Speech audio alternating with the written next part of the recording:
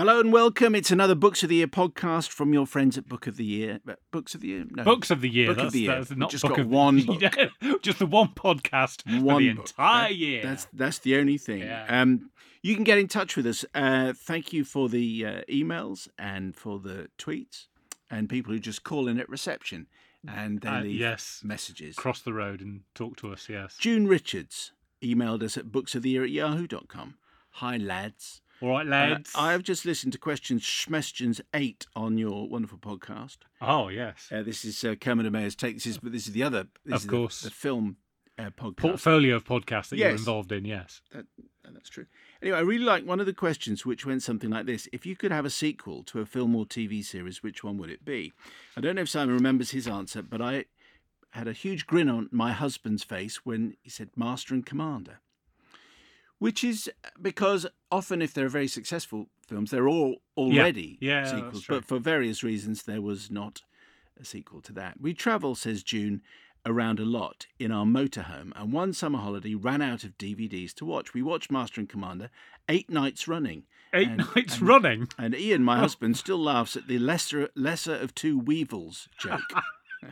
See the movie for details. In fact, just like Far and Away, he can recite huge chunks of the film. And so it led me to wonder, if you could have a sequel to a book, which one would it be? My sequel wish will never happen, as I would spend a lot more time with the March ladies from Little Women. What would your sequels be, Simon and Matt? I'd forgotten about the lesser of two weevils. It's very good. Joke. It's like a ship's biscuit joke. There wouldn't be much point in making a weevils joke. No, I don't think anymore. Do you want to? Well, I suppose right. Because I'm going to cheat. So are you? Yeah. Oh, right. You're going to choose Master and Commander. Brilliant. No. Right. No. What are you going to choose? It's difficult, isn't it? Because books that you want to revisit are going to be ones that you really enjoyed, and normally with a book you've really enjoyed, everything's been tied up at the end. But I remember reading. So Stephen King gets so many mentions on this podcast, but anyway, I'm going to bring him up again. Is in his short stories, 4 Seasons, which obviously includes the Rita Hayworth and the Shawshank Redemption, and I'd always hankered after finding out what happens to those the two main characters. When they wash up on that, or they end up on that shore in Mexico, and he's working on his boat. And I'd like to read that book about what happens to those two characters afterwards. What about you? What's going to be your cheat? My cheat is I would like a sequel to Knife Edge. Oh, yes! Which is... Oh, my goodness. Well, look, the reason I say that is because... So I wrote that a few years ago, and I'm writing, and I'm trying to write something now, which is sort of a sequel. And but if it would be possible for someone else to just say, "Oh, I've already got it. I've done it. Here it is." Oh, right. So that person turns up at your house and says, "There it goes." Yes. Well, I don't want any money for it. I don't want any rights. You can just have it for yourself. Anyway. Yes, we've got another email from Emma Shaw. Yes, Emma Kreitch, or Emma in Kreitch, rather, says, a few months ago, on a rainy, dull weekend, my boyfriend and I had a Godfather marathon. We watched all 3 films back to back over the whole day and night.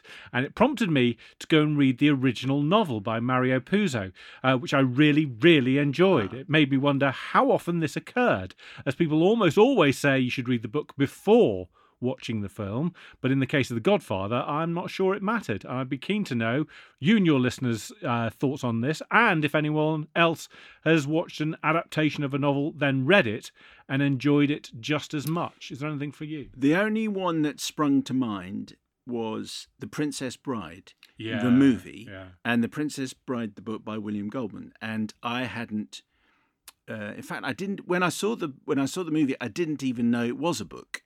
But I enjoyed the book many years later. But The Princess Bride is one of my favourite films, and if you haven't seen it, you're sort of wrong, and it's like a gap in your life, and it hasn't aged well. I have to say, there are some scenes in it you go, maybe we should do that one again.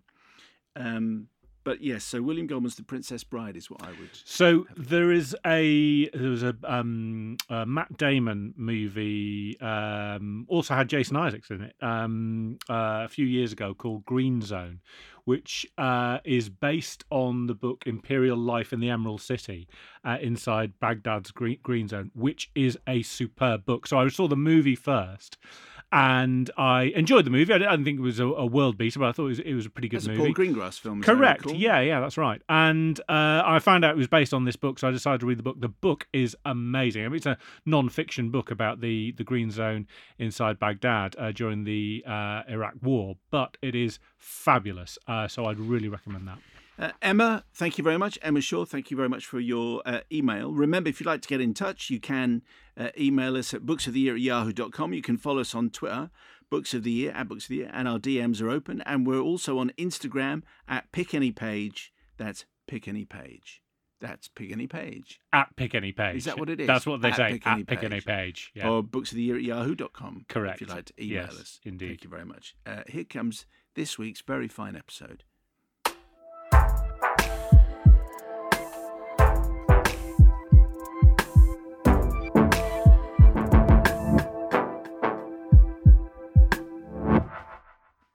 Okay, and our special guest in Books of the Year is Catriona Ward. Her new novel is Looking Glass Sound, and she joins us. In fact, she's breaking away from her holiday in La Belle France to speak to us. Hello, Catriona. Hello. Thank you so much for having me. Have you dragged yourself inside from a bit of sun worship? From a rather dramatic thunderstorm, actually. So it's kind of appropriate for the sort of books that I write. I've come, the atmosphere all adds. Right, so you only go on holiday to places that kind of Yes. add to the atmosphere of your horror. Yes, I only go on holiday to horrible places with lots of ominous weather. Yeah. That's interesting. How would you describe, in general, and in sweeping terms, how would you describe the books that you write? All of them. I mean, it's a difficult one. Horror with heart. I think, because I think for me, horror is always about compassion, which is not perhaps a terribly popular point of view, but I do think that you can only care and feel fear where you feel empathy and compassion. So that's sort of what I try and take from the genre and use. They're more about the horror, I guess, sometimes the horror of being alive more than anything else, rather than anything terribly supernatural. Right, okay, so that's the broad brushstrokes. Before we get Yes. into the detail of Looking Glass Sound, Matt, describe the cover. Now, there's a UK cover and there is a US cover. So do the UK cover. I'll do so the one that I've got in front of me and that most of our listeners over here are going to be seeing on their bookshelves is it's a sort of mixture of green, black and gold. And we're looking at we've got a settlement on top of a cliff. The settlement's in white, and there's also a figure in white standing on the edge of that cliff, and then it's reflected, the greens and blacks and golds, into the water underneath, and we see a reflection of the figure and the cottage, I suppose you call it, at the bottom. Looking Glass Sound in white, and it's sort of got watery effects on the title as well. What dark reflection will you see? And then some nice testimonies from Jennifer Saint and Olivie Blake. Olivie Blake. And what's interesting is I tend to prefer UK covers, but the US cover has got Looking Glass Sound in red letters at the top, Catriona Ward white letters at the bottom, and we're looking from inside a cave, outside, in the mouth of the cave, sort of is shaped like a skull or a head, with a boat being one eye and a floating person being the other eye. And the quote on I just do this because the quote on the front is from Stephen King, talking about Sundial, one of your other books. Do not miss this book, authentically terrifying. So I'm just thinking, if you get a Stephen King quote, you want to use it on the front, with all respect to Olivie Blake, by the way. I suppose you're going to say you like both covers, but the US cover looks to me more powerful. It's definitely channeling something, a very strong theme of the book, which is that this book is my love letter to Stephen King country, to Maine, to those northern reaches, that really bleak, incredible sort of. I think when you're in the furthest northern reaches of Maine, you're further north than you are in some parts of Canada, and it's got that quality of light to it. It's got that particular very distinct accent and sense of community, and it is imaginatively the landscape of Stephen King. And I wanted to invoke that. So that cover definitely it's got a direct line to that. The UK. What I love about the UK cover is it's the way it evokes the reflectiveness of it, because this is a novel all about iterations of things and the way we tell stories, and how we reflect back correctly or incorrectly, indeed, our experiences and that of others. And one of my favourite lines in the book is because it's about writers and writing as a way of reflecting back trauma and those experiences, is writers are monsters, we eat everything we see, which I feel to be true. A little bit of self-awareness there, I guess. But I do like them both. Yeah, I do. I mean, sometimes you say that insincerely, but in this case, I genuinely really do. Yeah, and you always have to say that as well. So, so anyway, we've introduced listeners to both covers, and they can check them both out. The words are the same inside. Introduce us then to Looking Glass Sound. Where are we? When are we? Who are we reading about? So we're in the memoir of a 16-year-old boy called Wilder Harlow, who takes a holiday in the late 1980s with his family up to the Maine coastline, where he forms friendship with a boy called Nat and a girl called Harper. The kind of friendships, those intense, almost romantic strength friendships that perhaps you only form when you're that age, when you're in your teens, where the world feels new, and your relationship with other people seems something you've only just discovered, in this respect. And then there's a terrible sting in the tail of this relationship, where there's a terrible discovery that reverberates down through all of their lives, and they carry it with them for the rest of their time. And the story we follow Wilder as he goes to college and starts to process this experience through writing, and which is the memoir we sort of started off reading. But there is a theft or an appropriation of his story by someone else who seems to be a very benign and recuperative and loving new friend, but turns out to be not so.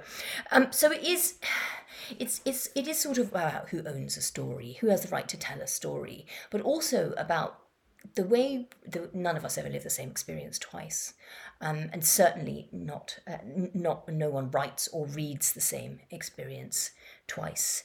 And it's also I just really wanted to have it soaked in that that summer Maine sunlight, and in this blush of first friendship and first love, because I tend to focus in a lot of my other novels on the bleaker side of things. And although it's not entirely easy book, and it certainly takes a turn for the dramatic, and there is suffering and sorrow.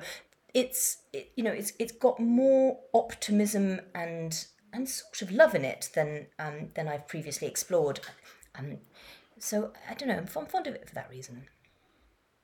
Before we get to the love and optimism, we were talking about Stephen King. So in the first part of the book, when we have this friendship between Wilder, Nathaniel, and Harper, we're introduced to this the idea of the possibility of a serial killer called Daggerman, the Daggerman of Whistler Bay, and it's almost that could have been the whole of the book. I think when you start, we might be thinking, okay, this is the territory. I'm familiar with this. This is interesting. Who is the Daggerman, and so on. Was that always going to be just written about in the first kind of quarter of the book, obviously with repercussions throughout the rest of it, or was that ever kind of the whole story? Ever kind of possessed most of the book?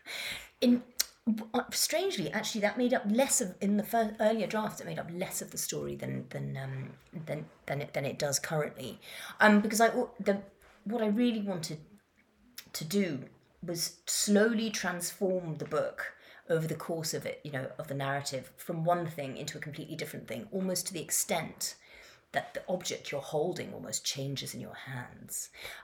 That's as I think I'm being suitably oblique, but because it's difficult to talk about without spoilers. But I always knew I wanted to transform it from this sort of very much imbued with Stephen King's,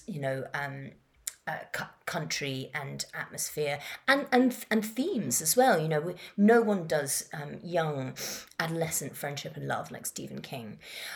So I wanted to invoke that at first and then slowly unspool it, so that you realise what you've been reading is something completely different. So it was always been the intention to have it metamorphose, as it were, into something else.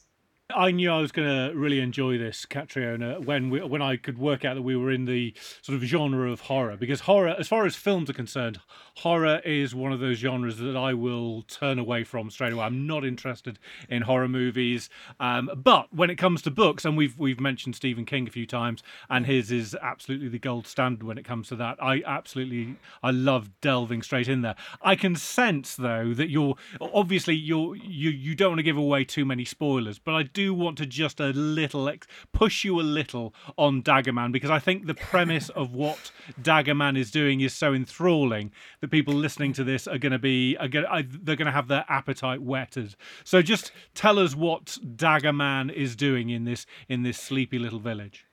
Well, what he does is he sneaks into houses and takes pictures of children asleep with a dagger held to their throat or to their ear.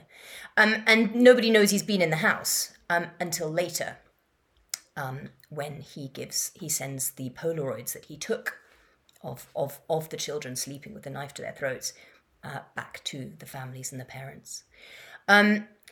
Which is, I mean, I sort of unnerved myself with that idea, even as I was writing it.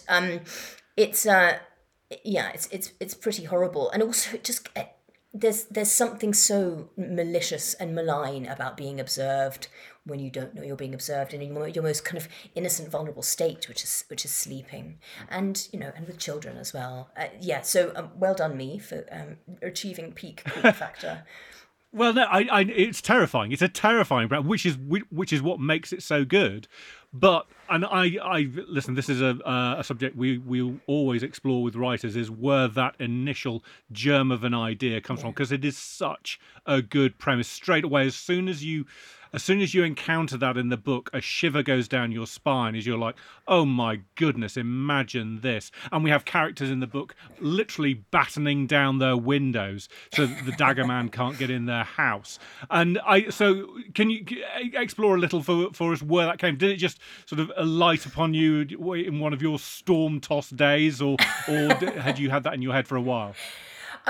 I find something really fascinating about Polaroids, and I always have, because first of all, just the way they look is so eerie. It's a very specific time period that they evoke, isn't it? It's that sort of slightly washed out particular colour palette, and the fact that they're the product of a moment, but also you don't have to develop them, that you see the image materialise in that rather creepy way before you. So I've always found Polaroids like innately quite a macabre idea in themselves.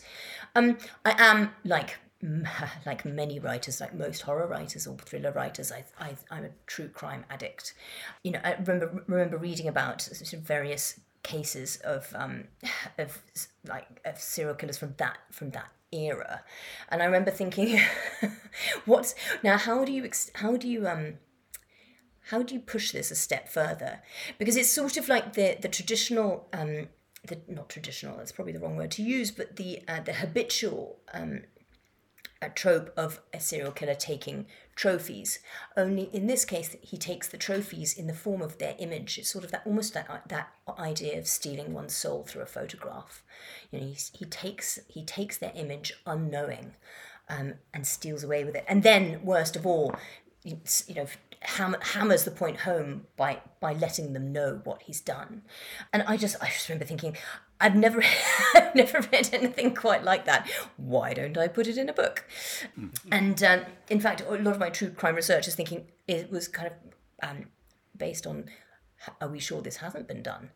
Because I'd rather use imagination in dealing with things like serial killers and violence and trauma. I'd rather use imagination than directly bounce off real cases. I think it works better for the reader. I think it's more respectful, if you will, and better for me as well. It means you can really let the nasty ideas loose. How did this story arrive? I mean, Matt was asking you about the Dagger Man, but in terms of the whole story of Wilder, the fact he's writing this memoir, did the idea arrive fully formed? What was the germ of this story? Well, I sort of resisted it as long as I could, actually, because I always think there can be a temptation to be a little bit self-indulgent, being a writer writing about writers, you know. But I knew I wanted to do it simply because I do feel that it's a sort of monstrous profession in an emotional sense. You know, you tend to do most of your emotional processing onto the page. I mean, rightly or wrongly, I feel more myself on the page than I do in real life, and I think it's an interesting state of mind to exist in. I was talking to someone about dissociative identity disorder a couple of years ago, and they were saying that actually, I was trying to ask them what it felt like, you know, what does it feel like to dissociate to that extent? And they said, well, think about what happens when you're writing. It feels, I imagine it feels rather like that, where all the cognitive and critical faculties of your brain sort of shut down. It's a strange thing because you are totally using them, but you're slipping into a slightly more, I suppose it's comparable to playing the piano, I suppose, when you stop thinking.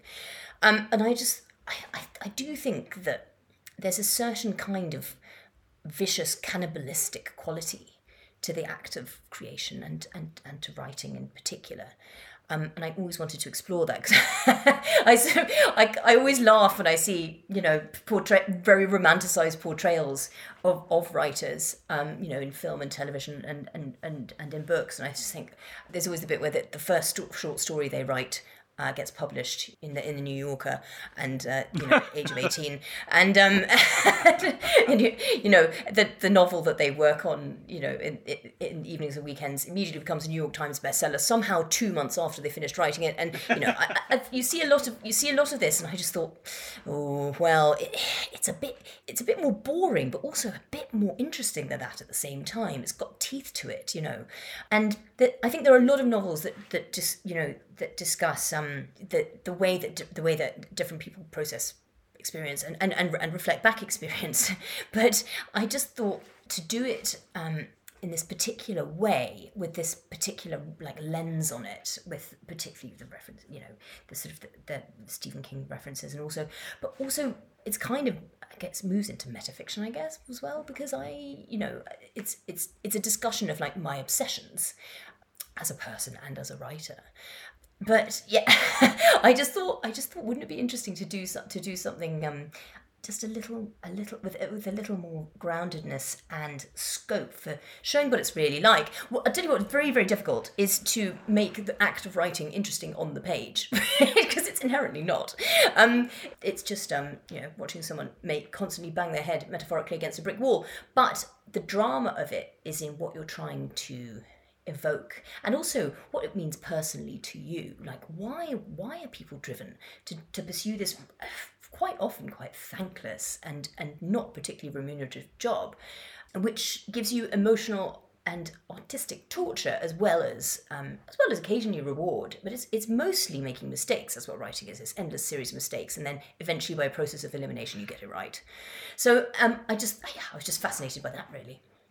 Can I push you to answer the question, which is was the germ of the idea Wilder Harlow? Was it the idea of finding a 16-year-old boy? So did it start there and then overtake your life from that moment on? Was that the germ? I knew that it was going to be Wilder, and I knew that it was going to be Wilder at various ages. So you have a teenage Wilder, and then you have him at university, and then much later you have him as an older man. And I thought that was interesting too, is to show how different different people write differently when at different ages. Yes, he was always the germ of the story, and I built it up around him, sort of like in accretions of narrative. I remember when I first brought it to my editor, she was like, "Oh, I just don't like him," and I was like, "Well, but is he interesting though?" It's I think that's what Gillian Flynn once said about her characters. She's like, "You don't have to like them, but do you care what they do and what they do next?" I really like him, and I think that may say more about me than perhaps one might want to. But he's I grew up I had a very solitary upbringing. Strangely, I grew up in Madagascar and Kenya and Yemen and Morocco, and it was, before the internet, you don't really get to carry friendships, from one place to another. And I have this, I felt this real affinity with although it's a different context, his social and literal isolation, and emotional isolation. I think horror in particular is the refuge of lonely children. It's very good at opening the world out into and showing you, for the first time, these more complex adult feelings, which perhaps you don't know how to deal with. So it was that's a natural kind of marriage. But yeah, he's absolutely the centre of it. I think what I found fascinating here, Catriona, and you'll have sensed this from the questions me and Simon have thrown at you, which some of them have been about the idea, where this idea germinated from. And I think that's a fascination most people have when talking to writers, is where did you get this idea from and how did it develop? And the fact that I want to press you on this just because it's explored in the book is we have a character later on, Skye, who wants to write, who's desperate to write, but has a block and feels that if only I'd had an experience to be able to draw on, then maybe I'd be able to write this amazing book. And we have Wilder, who has had this experience we're not going to talk about, but a dreadful experience, and actually that's the reason that's stopping him writing, and Skye's sort of trying to push him to write, thinking it'll help him. And it feels to me like that was, if we're talking about the little germ of the idea, as I was reading it, I was thinking that's where you started, is where are these ideas coming from? Because we are fascinated by how it grows, and that's what led you into the world of Wilder and then into Skye. Yeah, I think that's very astute. It's there's this sort of sense of perhaps, as you say, there's a kind of air of sometimes of privilege to trauma like that, where to have a story, perhaps, despite its despite how horrific it might be, a story to tell is kind of the holy grail. I definitely was that juxtaposition between Skye and Wilder is really. Is exactly as you say, really interesting. Like what, for very, very different reasons they both can't write, and each, I think, probably envies the other's situation, because one of them has had a terrible trauma, and is looking at a much more affluent kid who's probably more confident and comfortable with his sexuality, and in all ways, has been dealt a better hand of cards. Whereas Skye looks at Wilder and sees, he has this rich mine of things to delve into, and narratively, and a story to tell. And he's a protagonist. You become going through something terrible in a way. It makes you into a protagonist. It makes you into the lead character, and gives you a sense of self, as healthy or unhealthy as that may be. I tell you what, it's unhealthy. Anyone who writes in green ink.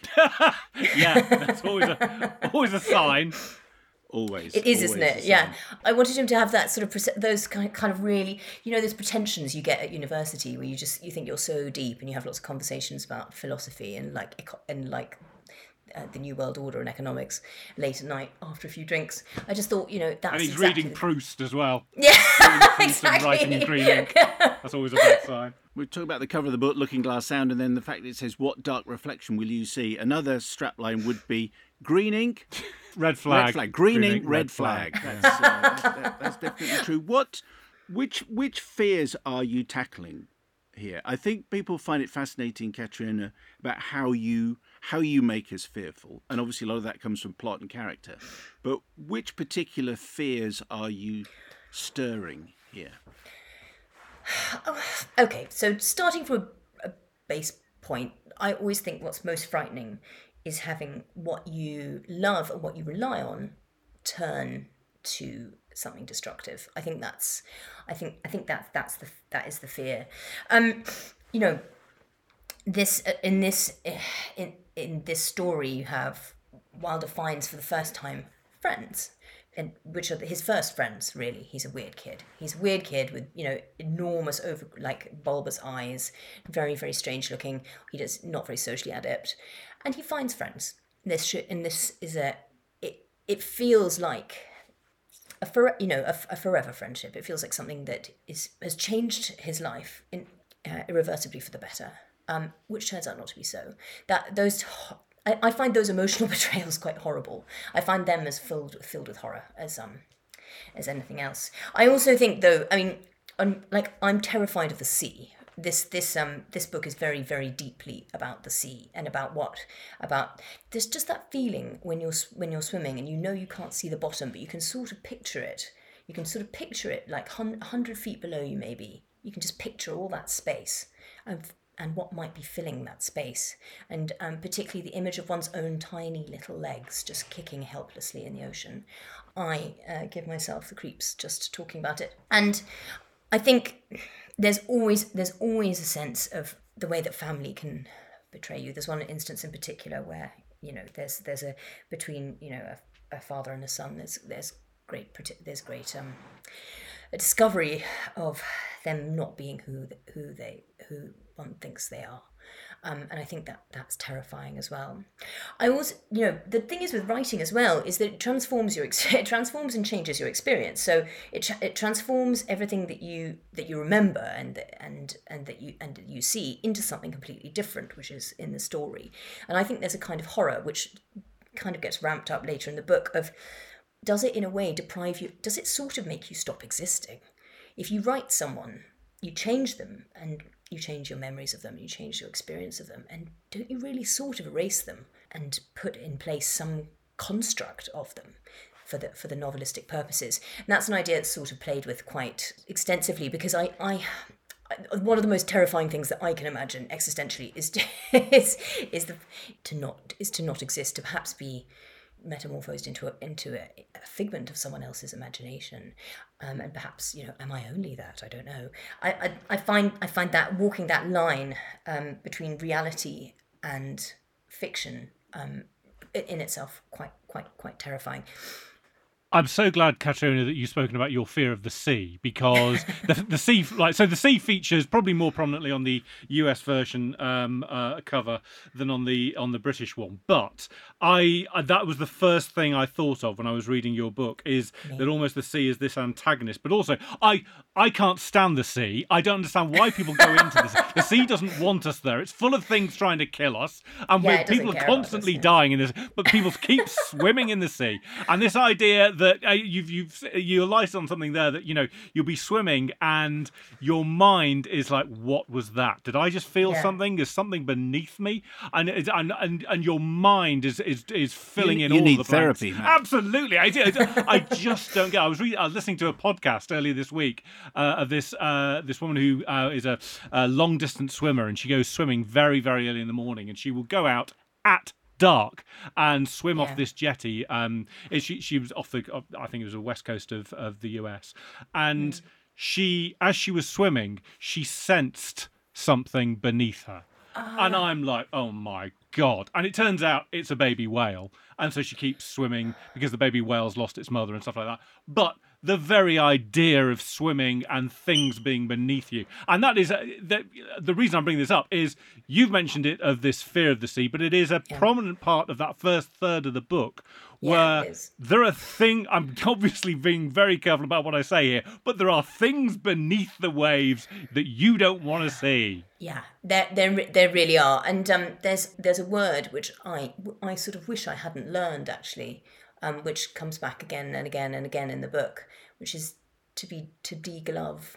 Oh my goodness! Yes, thanks. A word I was unfamiliar with until I read this book. Yeah, I sort of wish I didn't know it as well, but I won't go into what it is. Perhaps people can discover it through through the book or through Google. But it is it is probably one of the most horrible, visceral things. It sort of I can sort of like feel my kind of throat closing up thinking about it. But degloving, and I don't know. I mean, I'm really terrified of almost everything. So I'm scared of the dark. I'm scared of the sea. I'm not scared of animals so much, but pretty much everything else. So and I think that this book kind of constitutes a kind of peak fear of all of my worst nightmares, because the idea of someone watching you sleep and in the dark, the idea of going swimming and having perhaps just this, there's even though it never happens, you always have the sense that some unseen hand could reach up from the depths and just grasp your ankle really gently, with sort of chilly, rotten grasp.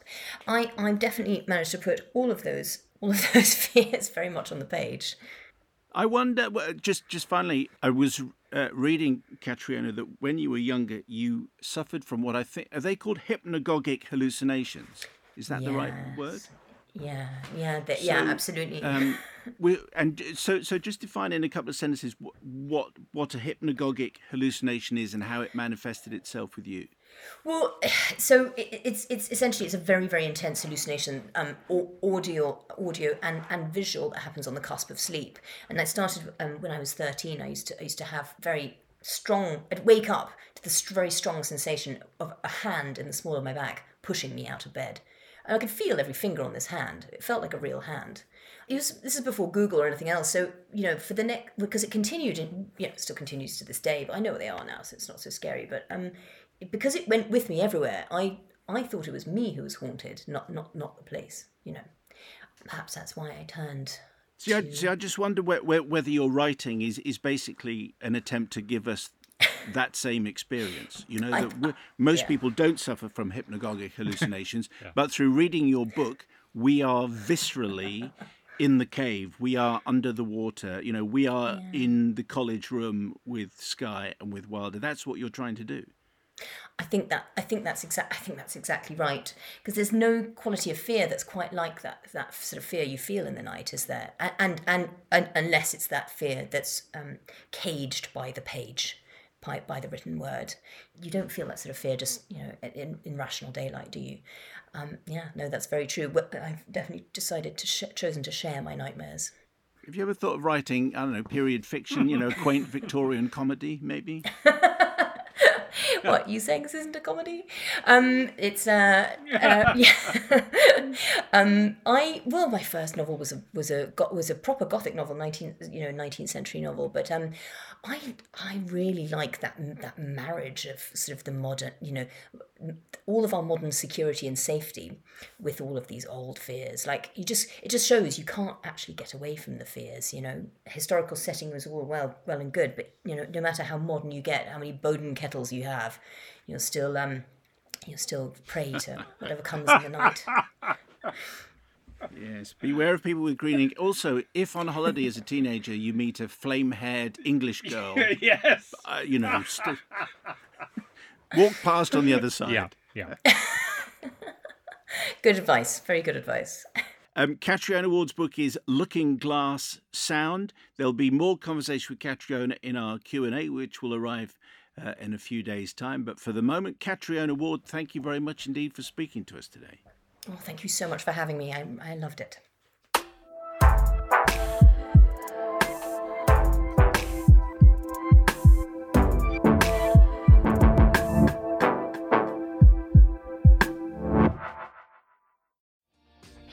Hi, my name is Kay Adams, and to be honest, I'm not so good with the ageing process, so I enlisted my old chum, the filter-free Cara McKenzie, to advise. Could you imagine being a porn star? The room would need to be really hot for me to strip off. To be honest, she's not much help, but she is rather amusing.